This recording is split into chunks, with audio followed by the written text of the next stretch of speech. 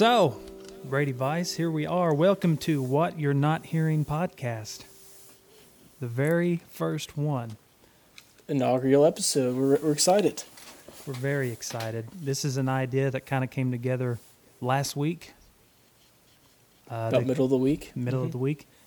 And what better timing than a time when no one can leave their house, right? Yeah. That way we can frustrate them with our voices. That's right. And personally, I've been listening to a lot of podcasts over the quarantine.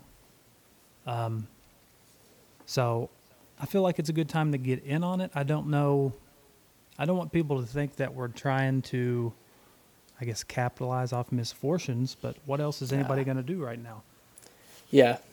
The way I see it is we're just having a conversation as usual, just decide to broadcast it, so. That's right. Shout out to Carter Sick and Tyler McRoberts for their podcast this weekend. 2 mics. Awesome. What is it? 2 mics, 2 brains? 2 minds, 2 mics. 2 minds, 2 mics, not brains. Yeah. Right. I listened to that. It was very interesting to hear two people from where we're from kind of talking. It's like you kind of know their story, but you get more of an in-depth kind of talking about themselves and sports, and can't really talk about sports right now, Yeah, we have to make up our own stuff, don't we? Paper football. That's right. Paper Football League. Let's get that on Instagram Live and get featured on Sports Center. You'd have like 20,000 viewers instantly. Probably so. All right, so for everybody out there, name of this podcast again, What You're Not Hearing. So kind of the idea that we've had is Brady and I are passionate about music. We're both passionate about certain kinds of music. And typically there's not a lot of people who know about the artists that we like. So Brady has started a social media presence, the beginnings of a brand over, when did you start it? August last year? Actually, I want to say it was November, and that's when I first featured you on the channel with your Merry Christmas video. A little premature for Christmas, but close enough. It was a great instrumental to have on the channel, of course. Right. So the name of the page, I Love Local Music, right? Yes. And that's on Instagram, Facebook, and YouTube, of course. Yeah. And kind of, how's that culminated, Brady? I know it's grown a lot since you first started it, and kind of, what's your goal for that channel? The end goal is just having a platform for everybody within a local range. I mean, it could even expand to different states, but, just having a platform for these artists to be showcased and get the light shed on them that they're not usually, so. And it's something very important.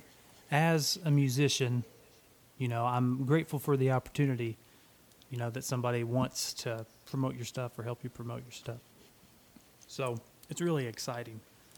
So the idea behind this podcast is to have a more conversational approach to that, would you say? Just kind of talk about these artists. That in general, and any other kinds of music that we're interested in, because there's a lot of types of music that you and I both listen to that nobody really even knows about, That's true. And, it's very fun to be sitting here in a podcast kind of realm. I mean, neither of us, I've never done a podcast before. Nor have I. But just the idea of sitting down and, talking and debating and letting you guys listen in, kind of be flies on the wall. It's kind of how I feel when I'm listening to a podcast. Yeah, so, I feel like I'm getting an insight on just random conversations people have about things. So it's really interesting. Yeah, so we're going to see how far we can take this thing for no other reason than fun. So go ahead and follow this podcast on whatever platform you're on. Currently, we are planning to be on Spotify, iTunes, SoundCloud, YouTube. Stuff like that, YouTube. Yeah. So subscribe, like, whatever you want to there if you want to listen to more content. But to start out, last week we lost a lot of people's, idol and hero, right? Personally, yeah, I was writing songs for a long time, and then I heard John Prine. And for those of you who aren't familiar with his songwriting, he's almost in a way the original podcast. 'Cause we were just talking about how, You kind of fly on the wall in these conversations. To me, his songs are like that. He's telling his story, and you're there listening to it, right? It gives you all those emotions and feelings, as if someone was telling you a story. And I don't feel like there will ever be another person that can encapsulate sadness and happiness and just pure bliss in one song like he had so many times. Right. And you say that word bliss. I think that's a good way that anyone could describe his music. Because obviously, like any songwriter, there's a lot of different topics, a lot of different themes. But at the end of the day, he always gives you the same kind of emotion, kind of feeling. So I think bliss is a good word. So to start out, Brady, we talked about last week a few things that we wanted to talk about in John Prine. And that includes favorite album, underrated album, and our top 3 or so songs. All right, so I want to go ahead and pass you the mic here about which one you want to start with. Let's just go ahead and start with top 3 songs since it's at the top of my list.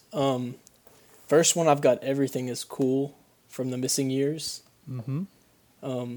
Please Don't Bury Me. Of course, that's my favorite. It's very true. And then Angel from Montgomery from his self-titled debut album. Okay. Very good songs. Everything Is Cool is one I debated putting on my list, actually. So mine are in no particular order. I have 4, by the way, because I could not narrow it down. I made an honorable mention list, so okay. Yeah. Well, I also have one of those. So Blue Umbrella. Yeah. Which is first recorded on Sweet Revenge. Souvenirs. And then Some Humans Ain't Human from Fair and Square, another favorite one of mine. And I also have Angel from Montgomery, because that was my first John Prine song. I feel like that was a lot of people's, other than Paradise, Yeah. those two. But there's a difference. In my opinion, if someone hears Paradise, there's a lot bigger chance that you're hearing it from an artist that's not John Prine. Yeah, just because it's such a big bluegrass song. Bluegrass. But Angel from Montgomery, it's him or Bonnie Raitt. Yeah. The only people you're going to hear singing that song, that are, on a national scale. Yeah, and good at singing it, of course. Yeah. So kind of break down your songs. Why did you pick those songs? Everything Is Cool. I'm a sucker for sad songs, especially sad songs that are kind of like ironic in a way, Mm-hmm. Kind of Everything Is Cool. Please Don't Bury Me. I don't really have a concrete reason. I've just always loved that song and just the happiness about it, and just passed me all around. And then Angel from Montgomery, it's just tearjerker of a song, no matter how you put it. It really is. Let's kind of break down Angel from Montgomery first, because it's kind of on both of our lists. And, my first experience with John Prine was also the first band I ever played in. And I was very young at the time. I guess I still kind of am, but I don't feel it sometimes. But we were playing all these jam songs, right? So the idea of the band was, let's have a good time, play a few shows, right? And I was young, and they put me on banjo, which is still not an instrument that, I should have probably been playing live, just from personal. Yeah. But at that time, I'd never really played banjo. But it was fun because we were jamming, so I didn't have to be good. Like, it just had this sounded like it made sense in a way. We were playing all these jam songs, Allman Brothers. We were playing some newer stuff in there. We played a couple Tyler Childers songs at the time. And then, this song comes up. We're practicing it for the very first time. And I actually got to listen to the lyrics. Right, the rest of our songs were jam songs, so there weren't a lot of lyrics, or they were just, cool refrains or funny things to say, just stuff that caught attention, and the rest of it was playing. But this song, they sung it, people in the band. And I was just kind of taken back by the lyrics. Not only were the lyrics at first listen, depressing, but in a way optimistic, but just the way that it was constructed felt like I'd known it forever, right? It felt familiar. And I want to talk a little bit more about John Prine's ability to sing a song and write a song, but then give you the perspective of him writing it and also the perspective of who's listening to it. But I want to hear what you have to say about it first. Well, like I said, that song is one of those songs that you hear hundreds of times, and you'll think, hey, that's a good song. Until you really sit down, listen to the lyrics, kind of have them pulled up beside you, you don't really understand in full. It's true. And, when I first heard it, send me an angel flies from Montgomery.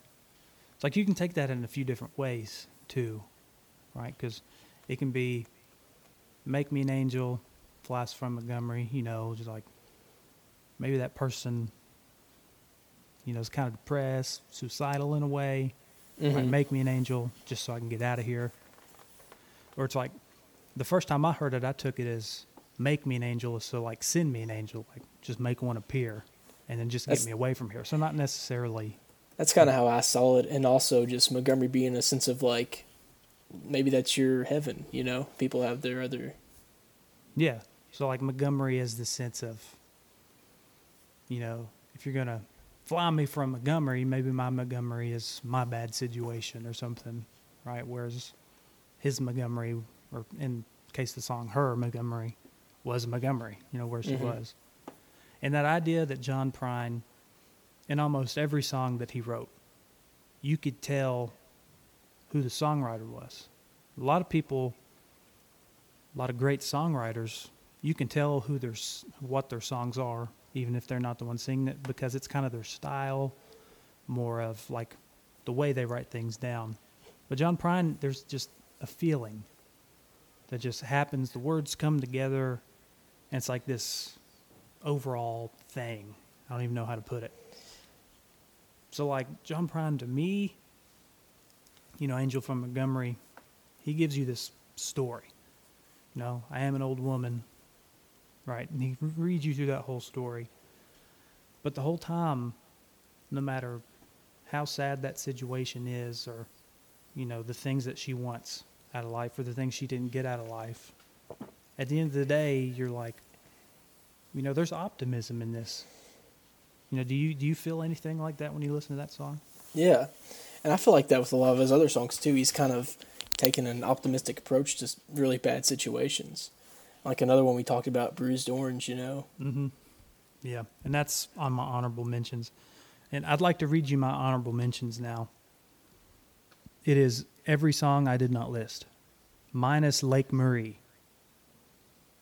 Now, this is something that we didn't have planned to talk about, but are there any John Prine songs that you do not like or you won't listen to?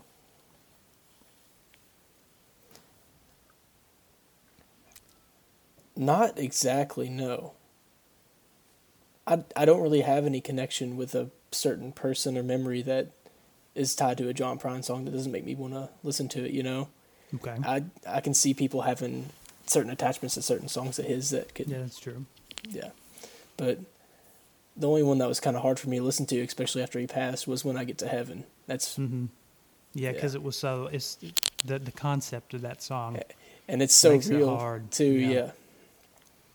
Yeah, for me, there's only been one John Prine song that I do not like listening to, and I do not like, and that's Lake Marie.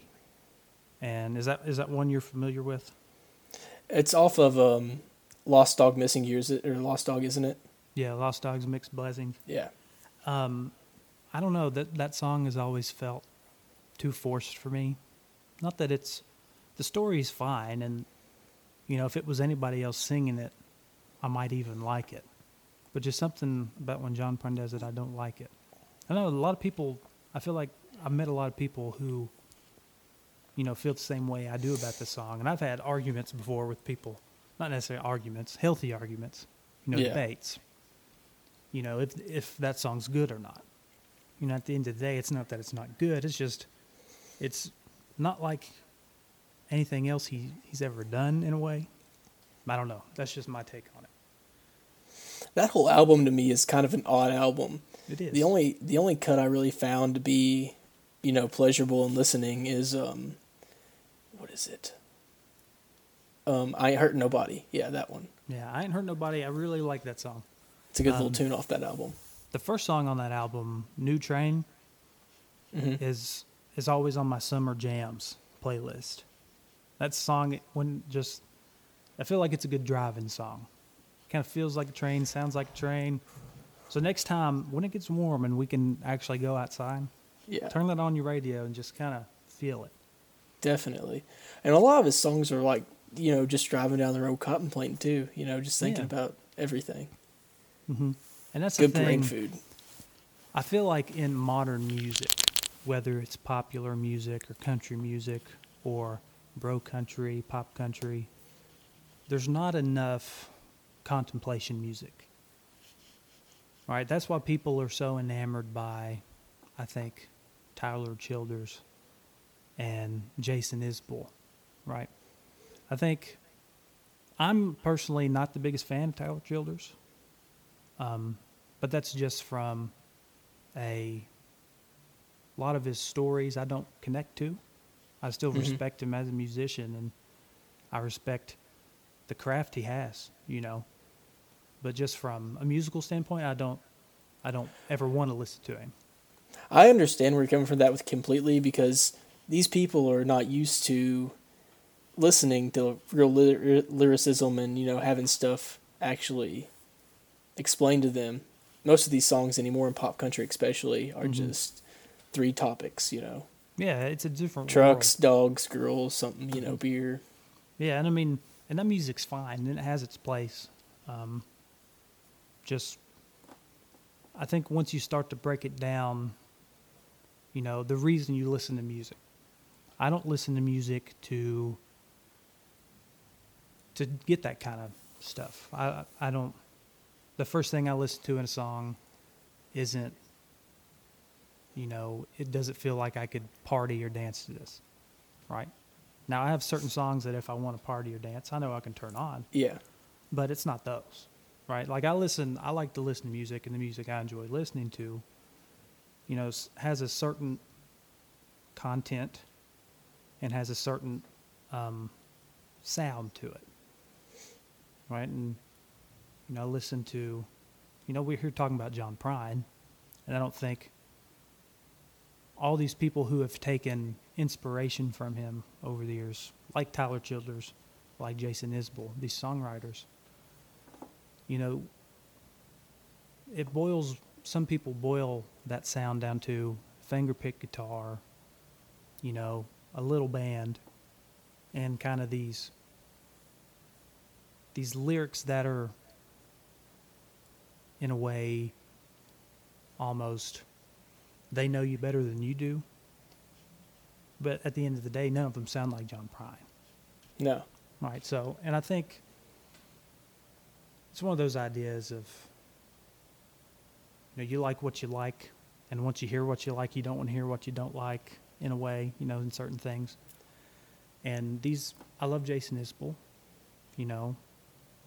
Some of his songs, there's more songs of his that I don't like, but I like a lot of his songs, and I really appreciate his songwriting. But I can't turn anybody like that on over John Prine, ever. So, what are your thoughts on that? I mean, he does hold a special place. He has this big footprint that he's laid down, and nobody can fill that footprint, Nobody can write songs like he wrote songs. And it's kind of hard to try to listen to another musician and try to get the same feel as you expect to get in a John Prine song. It's just not really possible. Yeah.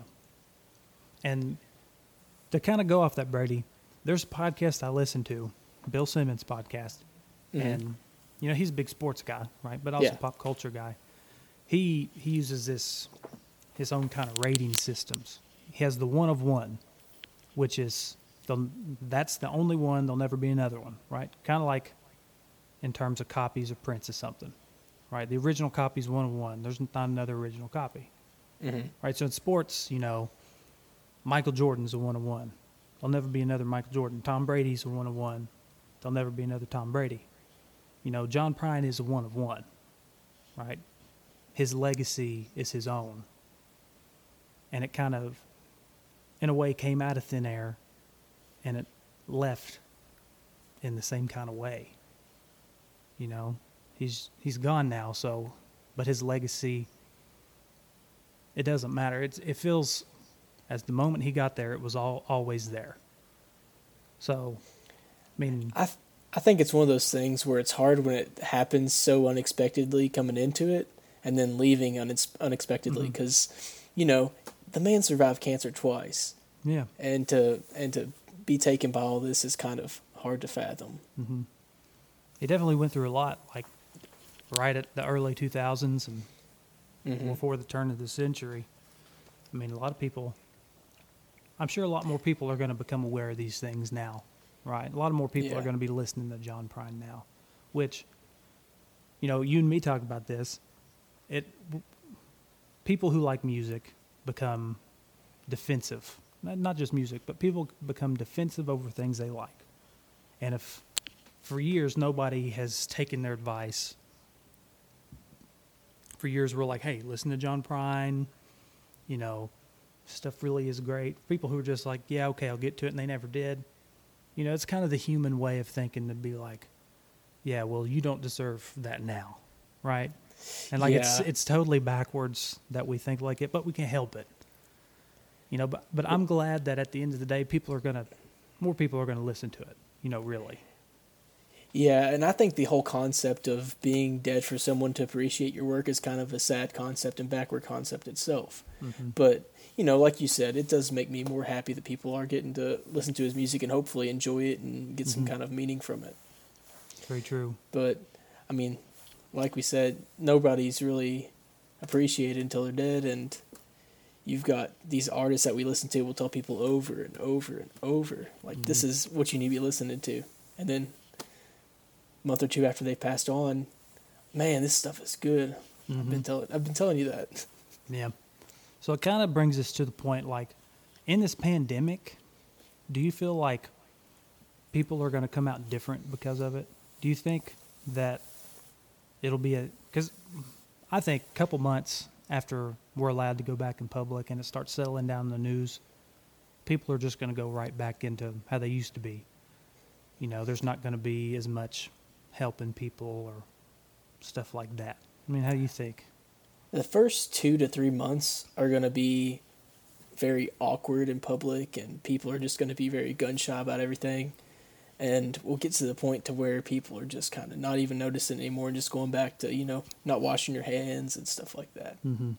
But then there's a little sliver of hope in me that people will take a lesson from this and stay clean and make sure they're sanitizing their hands and stuff like that. Which is an interesting point. Personally, I've been super conscious about staying clean, staying healthy. So I usually like to relate things to myself because I don't get out a lot, other than playing shows on weekends or whenever. I don't typically go out other than to watch a movie or something. Yeah. So it's just my experience to relate everything to myself, and that's usually not what you're supposed to do. So I feel like everything's better just because I feel that things are going better. I think me and you especially, are enjoying this quarantine because, yes, we're used to it. Kind of self-isolation is kind of, I isolate myself all the time, listen to music and stuff like that. So I'm kind of used to TV shows, stuff like that. That's right. We've been preparing for this, right? Working hard. It's kind of funny to grow up and have that discovery that you don't want to be around people. Because growing up, everybody's like, you need to be around people, you need to go hang out around people, you got to be social. Then you reach a certain age and you can just do whatever you want. And for people, it's like, well, I'm going to go with people. I like being around people, or I'm going to go with being alone because I like being alone. I've always thought that was funny that there comes a point in everybody's life where you take that fork in the road, Mm-hmm. and then you can you understand then what people go which way. And I feel like people kind of expect you to be able to do both, and have like a middle ground, but you can't really. You either got to go one way or the other with that. Yeah. Especially if your job requires you to work with people. Yeah. Like, Because then you have enough of it and want to just go Yeah. home and be by yourself or with your family. that's true. Yeah. And like the job where I work right now, I get to work from home. So I'm lucky for that. But I still have to stay in contact with people, every day. I have to be available 8 to 3:30 every day still. So it's what I'm doing. And even though I'm at home by myself, I'm like, I don't want to do this right now because I'm at home and it feels like I need to be Yeah. away. Doing home stuff. Yeah, so that's a little different. Mm-hmm.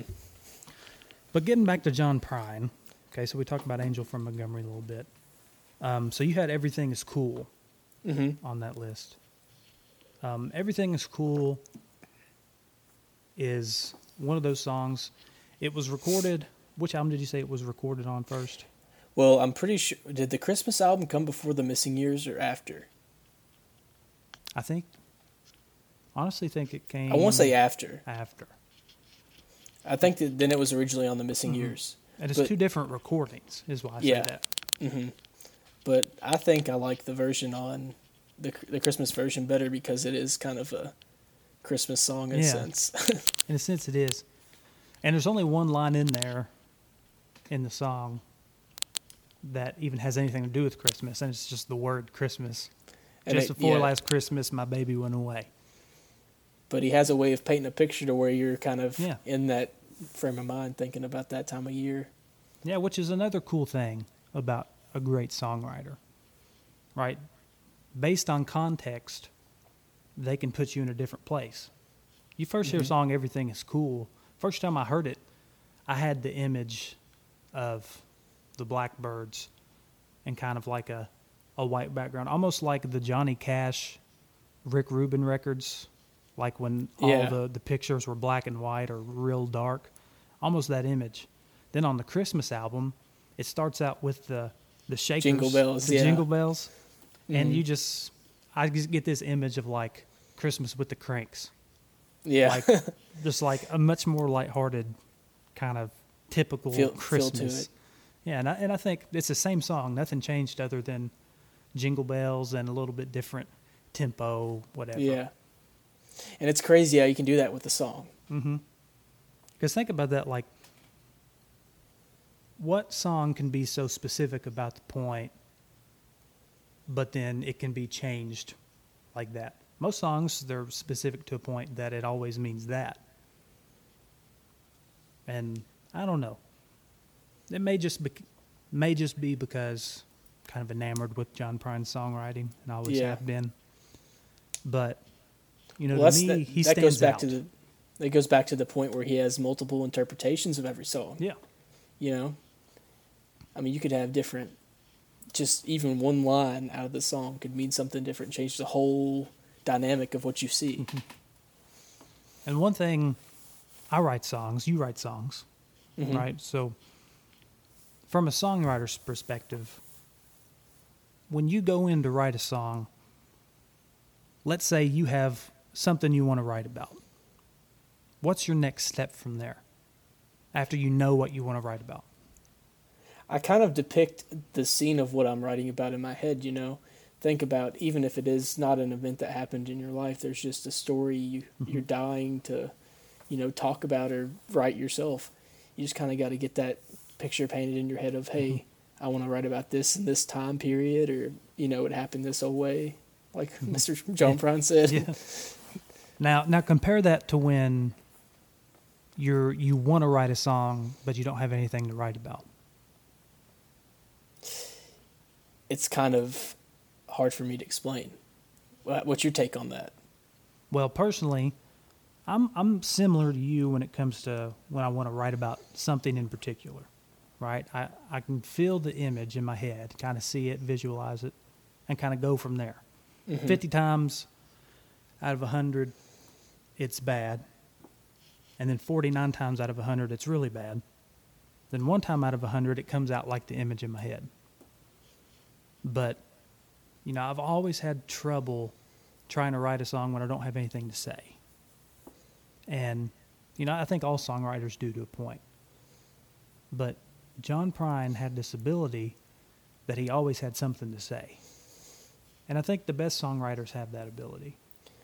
And I like how he could just say something about something he'd probably never even lived too. Mm-hmm. You know, I have to live something to be able to kind of have somewhat of an idea of what I'd want to write about. Yeah. It's like outside of things that we're just familiar of.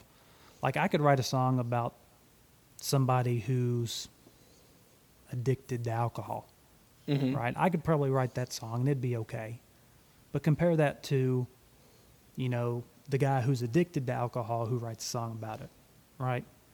And it's like, when it comes to modern day songwriting, you know, it's like it's been for popular music and country music for 60, 70 years.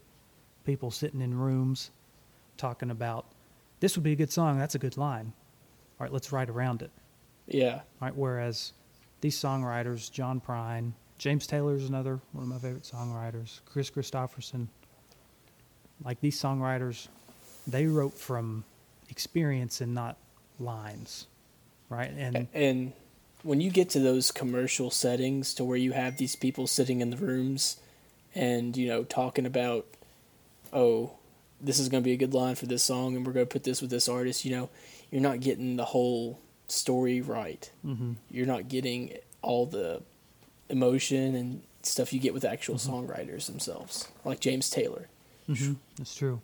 What a And man. what's funny though is these people we're talking about, John Prine, James Taylor, they have sit in on those sessions before and wrote great songs. Mm-hmm. It's just one of those things. Sometimes it takes that person that's a conduit for a song. You know, they're the only ones who could write that song or say that story in their way. And I think, you know, part of, you know, your goal with I Love Local Music, the people who have that ability, the people who say things that even though it's been said a million times before, no one said it like that. Right? Part of your goal is to make people more aware of them, even if it's only one person that really cares. And they're writing about it in a way that matters to them, and it holds a special place in them, you know. Mm-hmm. I mean, you could write a whole song and, you know, be like, oh, yeah, I've never really felt this way, but this would be a good song. And, but, I mean, until you live it and kind of feel what you're writing down and singing, it means something more then. Mm-hmm. So in a way, it's like John Prine was the inspiration for I Love Local Music. Yeah. Right? Because, I mean, you listen to somebody like that, and they inspire you to, you know, want more. So when you hear little bits and pieces of great music that no one's paying attention to, you get kind of frustrated. Right? I get that way. You get really frustrated to the point to where you want to buy hundreds of dollars worth of cameras and record it, you know? Yeah. But, I mean, I really enjoy working with artists like you and so many others from Moorhead I've met in other areas. And they're just a joy to work with, and getting their stories behind their songs and just really getting the whole 180, 360 view, actually. Yeah. This is a good conversation. Right? So let's take it back to Prine a little bit. And let's go to your underrated album. Your most underrated John Prine album. Sweet Revenge. Sweet Revenge. Now tell me about why Sweet Revenge. I like this. I like this album. People like it, but they only like it because of a few songs. Mainly your Please Don't Bury Me, 9 Pound Hammer, trying to think of Dear another. Abby. Blue Umbrella. Blue Umbrella. Is Dear Abby on this record? Yeah, it is, Dear Abby. Christmas in Prison. So it's got some pretty good cuts, but a lot of people people are more gauged towards the self-titled album and Diamond in the Rough and, you know, a few of those. But I really like Mexican Home off of that album. Mexican Home's a good one. Mexican I mean- Home, probably, if people have heard that song, they've probably heard Josh Ritter do it. Mm-hmm. I don't hear a lot of people talking about that song anyway. But that song, I agree. I agree with that song's really great. I just listening to the album one day all the way through, and as soon as you hear that guitar riff come in, dun dun dun dun, you're just like, okay, I'm in for this, and then the song itself is just stellar. So that song, that album, does that album start with Sweet Revenge? Yes, it starts with the title track, and then I want to say it goes from that into Dear Abby, Christmas from Prison. I might be wrong, but I think those are like the side A of the song. Of the I album. can't really remember off the top of my head. That album, it's kind of got the iconic picture of him sitting in his car, feet propped up. Laid back, smoking a Yeah. cigarette. And that's kind of, I feel, a definitive early Prine image. Mhm. Right? If you need to know about John Prine, you can look at that Yeah. and be like, he's young, he's reckless, he's smoking, and he's different, right, in a way. But he's living. He's living, Yeah. right? And then as you get older, that image quickly disappears with Prine. Think about his next few records after that. I mean, his songs get, at the core they say Prine, but he's not afraid to experiment and take his songs in different places. I think if you can kind of just look at his album covers, you can kind of see how he matures, ages, how he goes about things in the future. He'll go from laid back in a jean jacket smoking a cigarette to turtleneck shirt just staring at the camera, you Yeah. know, kind of. I mean, compare the cover of Missing Years, where he's like sitting by a tree stump or something, just kind of, he's wearing that black sweater with the sleeves rolled up, jeans, whatever it is he's wearing. He's just looking at the camera, whatever, and that paints a completely different picture than laid back jean jacket, cigarette. John Prine. What is your most underrated John Prine album? My most underrated album is actually Diamonds in the Rough. I feel like a lot of people know that album, but they listen to the first maybe 2 or 3 songs, and they feel like it's just a sophomore album that doesn't quite make the cut. Right? Well, from an interview I saw John Prine talking about, that album kind of put him on the map, which is kind of crazy considering how great his first album was. Mm-hmm. You know? And that might just be where all of our experience with these albums are hindsight. Right? We weren't around during that time. But, in all my research when I was first listening to Prine, nobody talked about that album. And it might just be my perspective. But let's just put an umbrella on this of most underrated album now, just so I can kind of protect myself if that's the case. Yeah. I feel like it's Diamonds in the Rough, and I feel like the closest number 2 would be Lost Dogs and Mixed Blessings.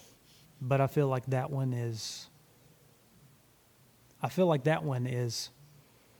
more of John Prine just having fun with a record as opposed to, playing songs that he wrote that he really feels good about. His music was never really serious, but that's one of his least serious albums, kind of in a sense, Mm-hmm. It's like the way it seems like it was recorded, fast, and it was recorded fun. It kind of has a more broad appeal in a way. And I feel like that was all purposeful, and that's fine. But I feel like Diamonds in the Rough has some tracks on it that, should be in that top tier Prine category, right along with basically his whole first album and his other biggest songs, right? So one big reason is The Great Compromise is on Diamonds in the Rough. I know that is one of your favorite songs. It's one of my favorites. I don't know why it didn't make my top 3 list, looking back, but Great Compromise. I could write the top 3 list 5 times over, 10 times over. It would not be the same. It would. You'd have one little variation off, or all 3 would be different. Yeah, I agree with that. Great Compromise on there. Everybody's on there, the opening track. And it's one of those songs that at first listen, it only says so much, right? Everybody needs somebody that they can talk to, right? But that song can be kind of making fun of that kind of person. Like, I don't need anybody to talk to, I'm fine. Kind of like in Yeah. that kind of way. Or it can be almost a cry for help in a way, if you think about it that way. Everybody needs somebody that they can talk to. Maybe he needed somebody. Some of the songs, in John Prine fashion, you can take in a couple different ways. And then you have the title track on the record, which is an old Carter family spiritual that he recorded a cappella. And one great thing about John Prine is he's not the greatest singer in the world, No. but he's himself, and he always owned that, at least on his records, right, from what we can look back and listen to now. And just that song makes you feel like you're out in the field at a revival or something, and just people are singing. And just that experience when I listen to that song every time, I can't get over it. His voice is just his voice, Mm-hmm. but it can give you chills. Mm-hmm. Because you know what the music means to him, and Yeah. he knows what he's singing about. Just the way he sings too. He never tried to get rid of that accent, and never felt to me that he wanted to learn how to sing. He just sang. Mm-hmm. He just did it, and there wasn't any reason other than he had something to say, and he was going to do it, even if he didn't know why. It's just always what he did. And I really appreciate that. And I try to incorporate that into my musicianship. Right? And I think a lot of people do. Well, I can see where you do. Your lyricism is really great. You can tie a story together and using words I've never even thought about using in a song. You have a really good connection with the words, and I think that comes from you listening to a lot of John Prine. Yeah. Well, I never really tried to pull from other people's songwriting until I listened to John Prine. So I understand why you say that. He's a really good inspiration to have, if you have any. Mm-hmm. He really is. And he's a gateway. He's the gateway musician to so many other great ones for a lot of people. Mm-hmm. I feel like him and Townes Van Zandt are people that if you found, they would change your opinion on music, right? I found John Prine first, and then found Townes Van Zandt later. Some people find Townes first. Well, John Prine put me on to Blaze Foley, essentially. Mm-hmm. Clay Pigeons is a song that Blaze would sing as well. Mm-hmm. And, that can just lead to a whole different, Yeah, that could We'll be have a to whole get to nother the- podcast. Yeah, we'll have to get to the Blaze Blaze Foley. Foley story one day. That's great. Mm-hmm. And So let's sad, kind of, how long have we been on here? Like an hour or so? but I'm not sure. I don't know if Zoom will tell us. We're zooming, by the way, for our video. Yeah. If anybody out there is Well, curious. Go ahead and give me your favorite John Prine album, just to get that out of the way. All right, favorite John Prine album, hands down for me, and there's not a close number 2, is Bruised Orange. And everybody I tell that to, I've never had one person agree with me that that's their favorite Prine album. Everybody's like, yeah, it's really good. But for me, Bruised Orange, all the way. Now, it's got Fish and Whistle. Mm-hmm. Great tune. song. Great song. That's the Way That the World Goes Around. One of John Prine's greatest works. It's got Bruised Orange, Chain of Sorrow, which is just a song that we need to have a lyric breakdown at some point. Yes, we will. It's just written so weirdly, and I love that about it. Let's see, it's got The Elephant Boy on it, which is another kind of strange song, just Sabu the Elephant Boy, that anybody would write a song about that, and it comes out so good. And let's see, the main reason that I love that album is because from top to bottom, every time I listen to it through, I feel John Prine more than any other album. I can't really describe it past that. The songs, the way that they're recorded, just the certain sound it has, tonally, I really enjoy. I like that there's like pan flute on it, Yeah. or whatever that instrument is. I feel like his band was super tight. Not that that really means much for John Prine's music, but I just feel like everything fit together. And I feel like some of those songs, if they were on a different record, would kind of be forgotten in a way. Out of place in a sense, Yeah. but they're Yeah, they'd all be- just kind of stars lined up situation. I Yeah. understand what you're getting at. Yeah. And Mine, yeah, tell would me have to- yours. I'm sorry, but mine would have to be the self-titled album. And I know I'm sounding like such a simple person right now, but Well, I mean, you're not. Give us your reasons.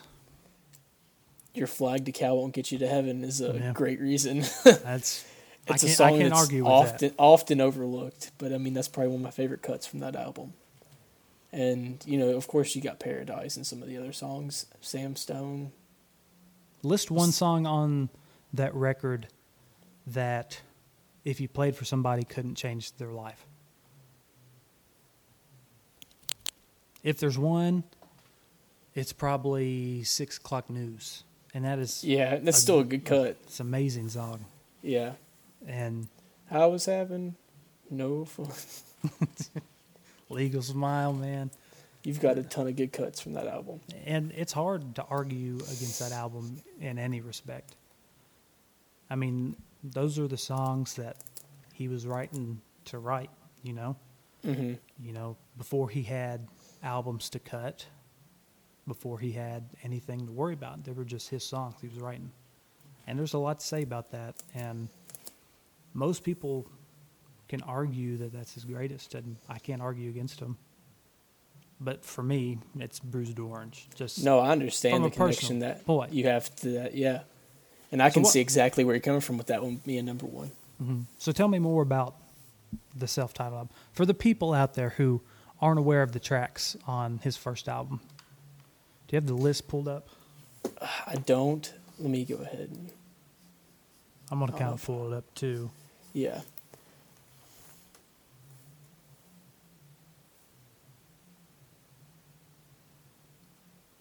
And for those of you who don't know, I'm on Spotify. Just going to pull up the album. I don't Okay. know. So I've just got it pulled up on Google right here. Okay. So you've got number one, Illegal Smile, which is a great song. Spanish Pipe Dream is probably my favorite cut off of that album. Yeah, Spanish think- Pipe Dream. That song got covered a lot, I think. I mean, like you had like John Denver and a bunch of other people covered it. That sounds right to me. You got Hello in there. Phew. Sad Sam song. Sam Stone. Saddest song. Yes. Sadder. Paradise. Pretty Good is a good cut too. Pretty Good is pretty underrated. Pretty really. good. Not bad. Far From Me. Angel from Montgomery. Quiet Man. Donald and Linda. Good song. I think Donald and Linda's on one of his live albums, and I really prefer the live version over. I like This every for- version of Donald and Liddy, to be honest. There's not. I 6 I O'Clock personally love Blues that and song. Flashback Blues. Yeah. Flashback Blues is probably the least known song on the album, really, looking back at the whole list. People probably had to stop playing it after like the 10th track because their mind was just in a pretzel Yeah, really. from what they were hearing. So let's think about it this way. How many songs on this album do you reasonably think that if someone more well known at the time would have sang, would have made them number one and a megastar? I can only think of two. Okay, which ones do you have? Paradise and Angel from Montgomery, the two quintessential John Prine songs, you know. So People- the songs that actually sent people to number one, Yeah. right? Because Angel from Montgomery was, Bonnie Raitt, right? She kind of took that. Mhm. Yeah, Bonnie Raitt. And Paradise was recorded. It was a number one bluegrass song for the McReynolds, I believe. And then Johnny Cash covered Sam Stone, so that was really popular. I would say if I had to add one more, I'd probably say Hello in there. Because I can imagine, like, in the 70s, someone, a big country star, could have sang Hello in there. Even if Johnny Cash sang Hello in there, kind of, it would have been a really big, sad ballad. But looking at like Illegal Smile, Spanish Pipe Dream, Your Flag Decal, I don't really feel like anybody else could sing those songs and do it enough justice to get them a high spot on Billboard. They're so specific and kind of, for the time, a little edgy in a way. Yeah, a little too political, some of them. And so I agree with that. But just to think, to have even one song on a record, one song made a lot of people's careers. And in John Prine's first album, I mean, we talked about, 4 right there? Yeah. So, and that's just his first album. You have very few debut albums like that. The only 2 I can think of off the top of my head are that one, of course, and then Boston by Boston. Boston by Boston. Listen, that album from top to bottom is a still, and then they never released another good song. They never could.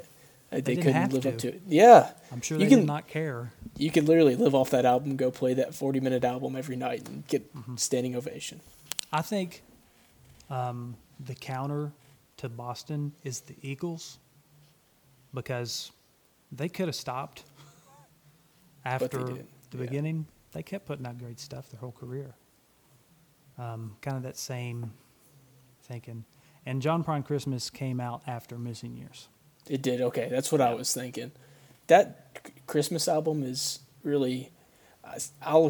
This last Christmas, I was driving over my grandma's house with my mom and my sister, and I put on the final track of John Prine Christmas, and it's just him telling a story. Yeah.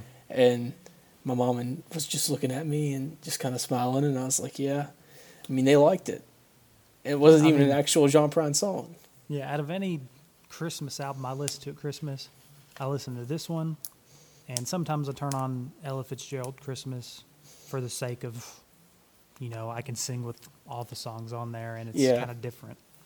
But that song, for the past 5 years now, listen to it every Christmas, at least once, all the way through.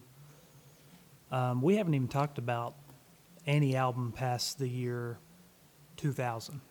And just to kind of give you an idea of the albums released, and that weren't just compilation albums.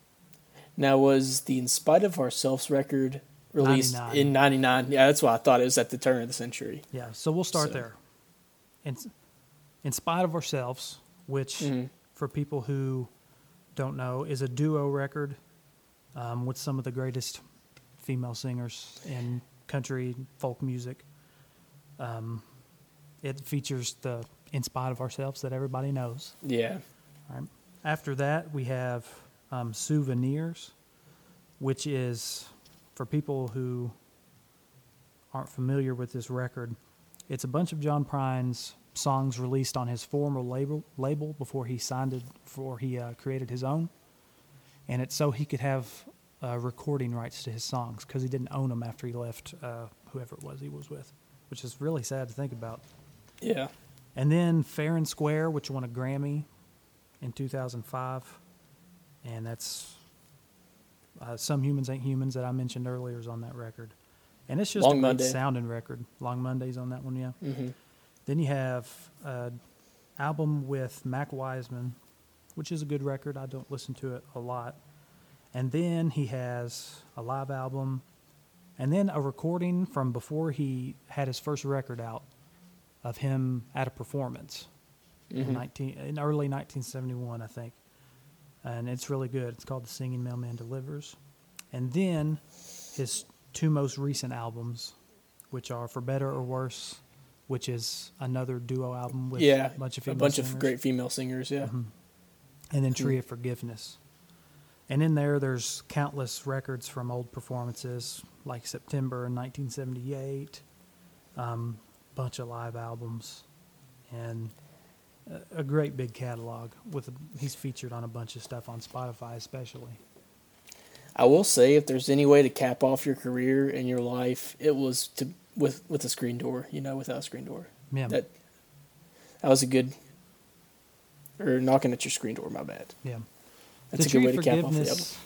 The Tree of Forgiveness for me was, there are maybe, let's just go through the record.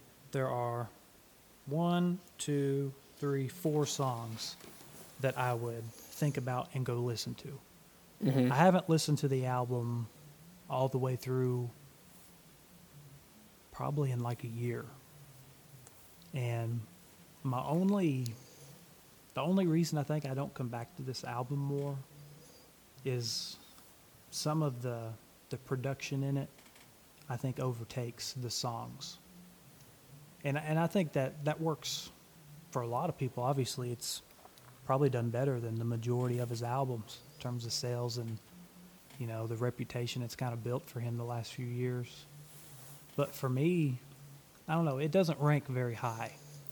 I can see where you're coming from, though, because, it's not in John Prine fashion. He's not, broken down musically as most of his other albums are. Yeah. It was actually studio recorded, and I believe they recorded it in Nashville, maybe. They recorded it with the same guy who did Sturgill's really big Metamodern Sounds, Chris Stapleton. Okay. Was it Dave Cobb then? Yeah? Yeah, Cobb. Okay. And I don't know, his sound's really big. You listen back to Metamodern Sounds, you listen to it like through headphones or something. There's so much kind of like a big room sound, yeah. Yeah. I know what you're talking about. And it's a great sound. And like for Metamodern Sounds, we can have a whole nother podcast on Sturgill or something. Every single album can be talked about and dissected. Yeah. Oh, man. And you think about Chris Stapleton's records, too, really big. And, that really separated his music along with, his legendary voice. Yeah. But, because some of the songs off that Chris Stapleton album, they aren't the best, written songs. They're kind of, some of them are kind of generic, but they sound so great. Different. Yeah. Great instrumentation for, what it is. I do have one important question for you this week, sir. Yes, bring it up. What have you been spinning? What have I been spinning? On your record player. So, in quarantine times, there's been a lot of cleaning. I'm generally the kind of person that does not want to clean, then I wake up one day and I have to clean. Mm-hmm. It's almost like this OCD tick. Like after so many days or hours, whatever it is, it's just like clean. I'm going to clean the whole house, and I'm not going to do anything until it's done. I've been like that too, yeah. We had one of those the other day, and Bailey, my girlfriend, she organized her record shelf, alphabetized it. Alphabetized is the word I was trying to say. And during that, we found some records that we put on. A couple weeks ago, we listened to the Buckaroos without Buck Owens. We listened to that album through. We listened to the Yeehaw Gospel Quartet. Then we put this record on. I'll kind of zoom that in a little bit. This is David Grisman, Mondo Mando. And for those of you not familiar with David Grisman, he is the father of dog music. And dog music, they called David Grisman Dog, right? They still do. He's still alive. And he's this mandolin whiz that plays this crazy infusion of traditional bluegrass music with hardcore jazz music. And he's very well known. Most people probably know who he is. So, but give this record a listen. I had not listened to this one cover to cover before. And it starts and ends with two very long, almost classical pieces, like really progressive, like the Punch Brothers-esque in a way. Mm-hmm. Like 10 minutes long is the last track, I think. It's not listed on the back at the time, but I think it's 10 minutes just a piece. And on this record, I believe, is a a version of the original David Grisman Quintet, which has Tony Rice playing guitar, at least on one track, I'm pretty sure. But I'd have to look up the credits. But that's what I've been spitting. Yeah. What a collaboration, Tony Rice and David Grisman on one It record. really is. Really is. It's good listening. It's good cleaning music. It makes you want to clean faster because it's got some speedy pieces in it. Up-paced, yeah. Yeah. But what are you, Brady? Tell me what you're spinning. I've been spinning my new autographed Pokey Lafargue record, which I'm so excited about. Ordered it from New West Records, which is, I guess, his record label now, and it came on a special cream color vinyl. Oh, I did not know that. Very slick, very slick. That is very cool. Now, Now Pokey Lafargue, Brady, is a shared favorite of ours. You put me on to Pokey. Well, I'm glad that I did because Yeah. there needs to be more people listening to Pokey. Now, Pokey has a pretty good following, you'd say, but it's not, I wouldn't call him well known. Not by any means. I feel like he is your generic. He's not generic in any means, but as in the sense that he gets an average of like 500,000 views on his music videos and stuff like that. Not anything too big. Yeah. But I mean, his music speaks volumes to a ton of people, especially me. I'd say he's at the level where he can make his living comfortably playing music the rest of his life. Yeah, for sure. Right. And this record itself, it's a little different than most of his other ones in a sense. Is. And I think I figured it out. It's because he got a new band. Yeah. Well, I did some reading that he did it at the same place where he recorded Something in the Water, had the same producer, and he had the same band outside of the rhythm section, which would go a long way into the different sound. I think that's what I read. But I know it's the same producer. This has a lot of crazy good tracks. The first side, listening all the way through, aside from Bluebird, is a great side. And then the second side, I'm still getting a little familiar with it all. But, Carry On, just the same, are two good tracks to start off with. And then, Storm A Comin' is a good one I like off there, too. Yeah. I feel the same way about Bluebird, Brady. I feel like it's the one that doesn't stick in my head. It seems really out of place in the order of things. I feel like if you put it somewhere else in the album, it would be fine, but just kind of So what's your standout track off the record? The very uncensored track, F Me Up, which is a great song. And I'm pretty sure it was the single he picked off the album. It was. And it was, he couldn't have picked a better single off the album. Aside from maybe Lucky Sometimes is a good one. Yeah. Lucky Sometimes has a music video, though. That's a really good music video for that one. But yeah, F Me Up it has a feel. It gives you an idea of what Pokey really is. Like he's like the ultimate blend of old school blues, jazz, jazz country, just like 20s kind of music with that modern twist. And there's just enough modern, like an example in that song, there's an old Tommy piano playing the same thing, like blues lick over and over. And then you have these modern sounding drums and modern sounding electric guitar, like crunching. And then like an upright bass playing like a smooth walking line. And then his voice with a little bit of kind of an effect on it, like it might just be, a little bit of distortion or compress. I think the background vocals too make it a lot. That. Yeah. Ooh. Yeah, it's like backup singers. From even almost like Motown and Bluebird, actually. Being kind of a, very uncensored song, it still has that little bit of a gospel feel to it. Yeah.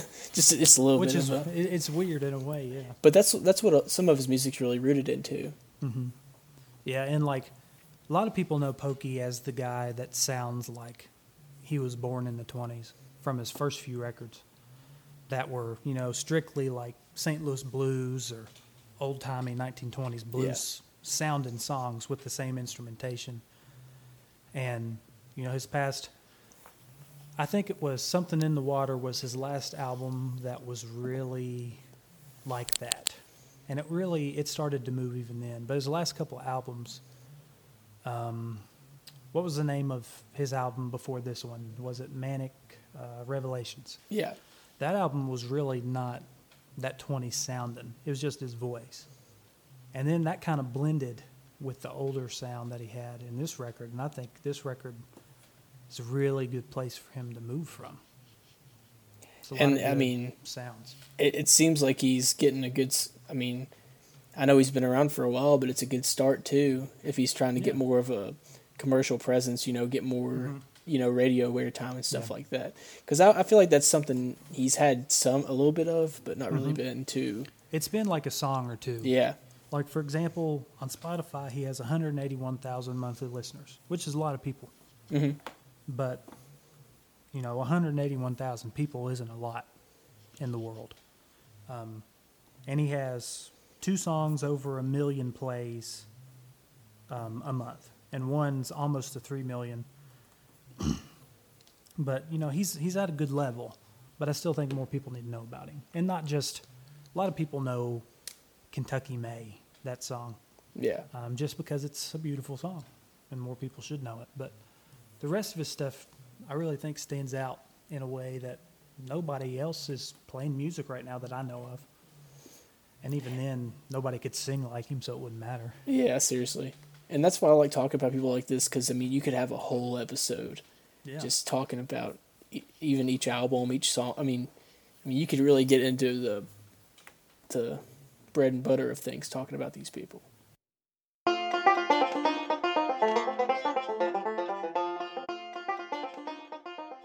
I'm going to say to the listeners,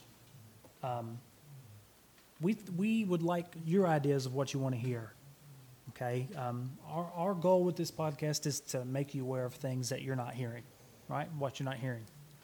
So, what goes into that? We also want to learn things that we're not hearing, right? Would you agree, Brady? Yeah, I'm always up for a new musical challenge, getting into a certain genre or listening to a new artist I've never really been familiar with. Yeah. And we don't have any limits on what it is that people will submit to us, idea-wise, okay? Just be aware if you're submitting us like Lee Brice or something that we're familiar with and we know we don't like. Yeah. We might politely decline it, okay? But we'll give everything a shot, okay? I'll listen to Norwegian death metal if I have to. Yeah. I can get into anything. Yeah. We can have an episode where we talk about our musical libraries. Here, let's put this on the docket right now, on the record, on the recording. Let's do an episode where we do random shuffles of our biggest playlist. Mine's Spotify. I don't know if yours is Spotify or Apple or whatever. I'm on Apple, yeah. Okay. So we'll just do a big shuffle, and the stuff that comes up, we'll just talk about each song for a little bit and just kind of have to explain what happens. Yeah, have to explain. Because I know, for me, I have the Shrek 2 soundtrack saved. Because it's one of my favorite soundtracks for some reason in my life. So let's put that on the docket. It's on there. I've got it marked down here. Okay. But I think good spot to end the episode, maybe. Yeah. If you want to do the outro, sir. Yeah. So thank you all for listening to What You're Not Hearing. Okay. So we will have our 3rd member of our podcast joining us soon. Hopefully for podcast number 2. He is the owner of Buck's Records and Haircuts in Ashland, Kentucky, near Ashland. And he will be our vinyl correspondent. And we're going to do our sections like we did here with What's Spinning. We're going to do that on a much bigger platform. Talk about, the new vinyl he has and new vinyl that we get usually from him. So be looking forward to that in the future. Be looking forward to more talks about local artists in the future. We wanted to open up with John Prine as a way for maybe to ease people in, would you say? Yeah, kind of get the feet wet too for us. Yeah, because this is new for us. We've done a couple practice runs and recording sessions, but, we're live here. So, we appreciate everybody listening in, tuning in, no matter what time it is, whether it's 5 years in the future, who knows, with this kind of stuff. Yeah. But, we're going to move on and go ahead and end this thing.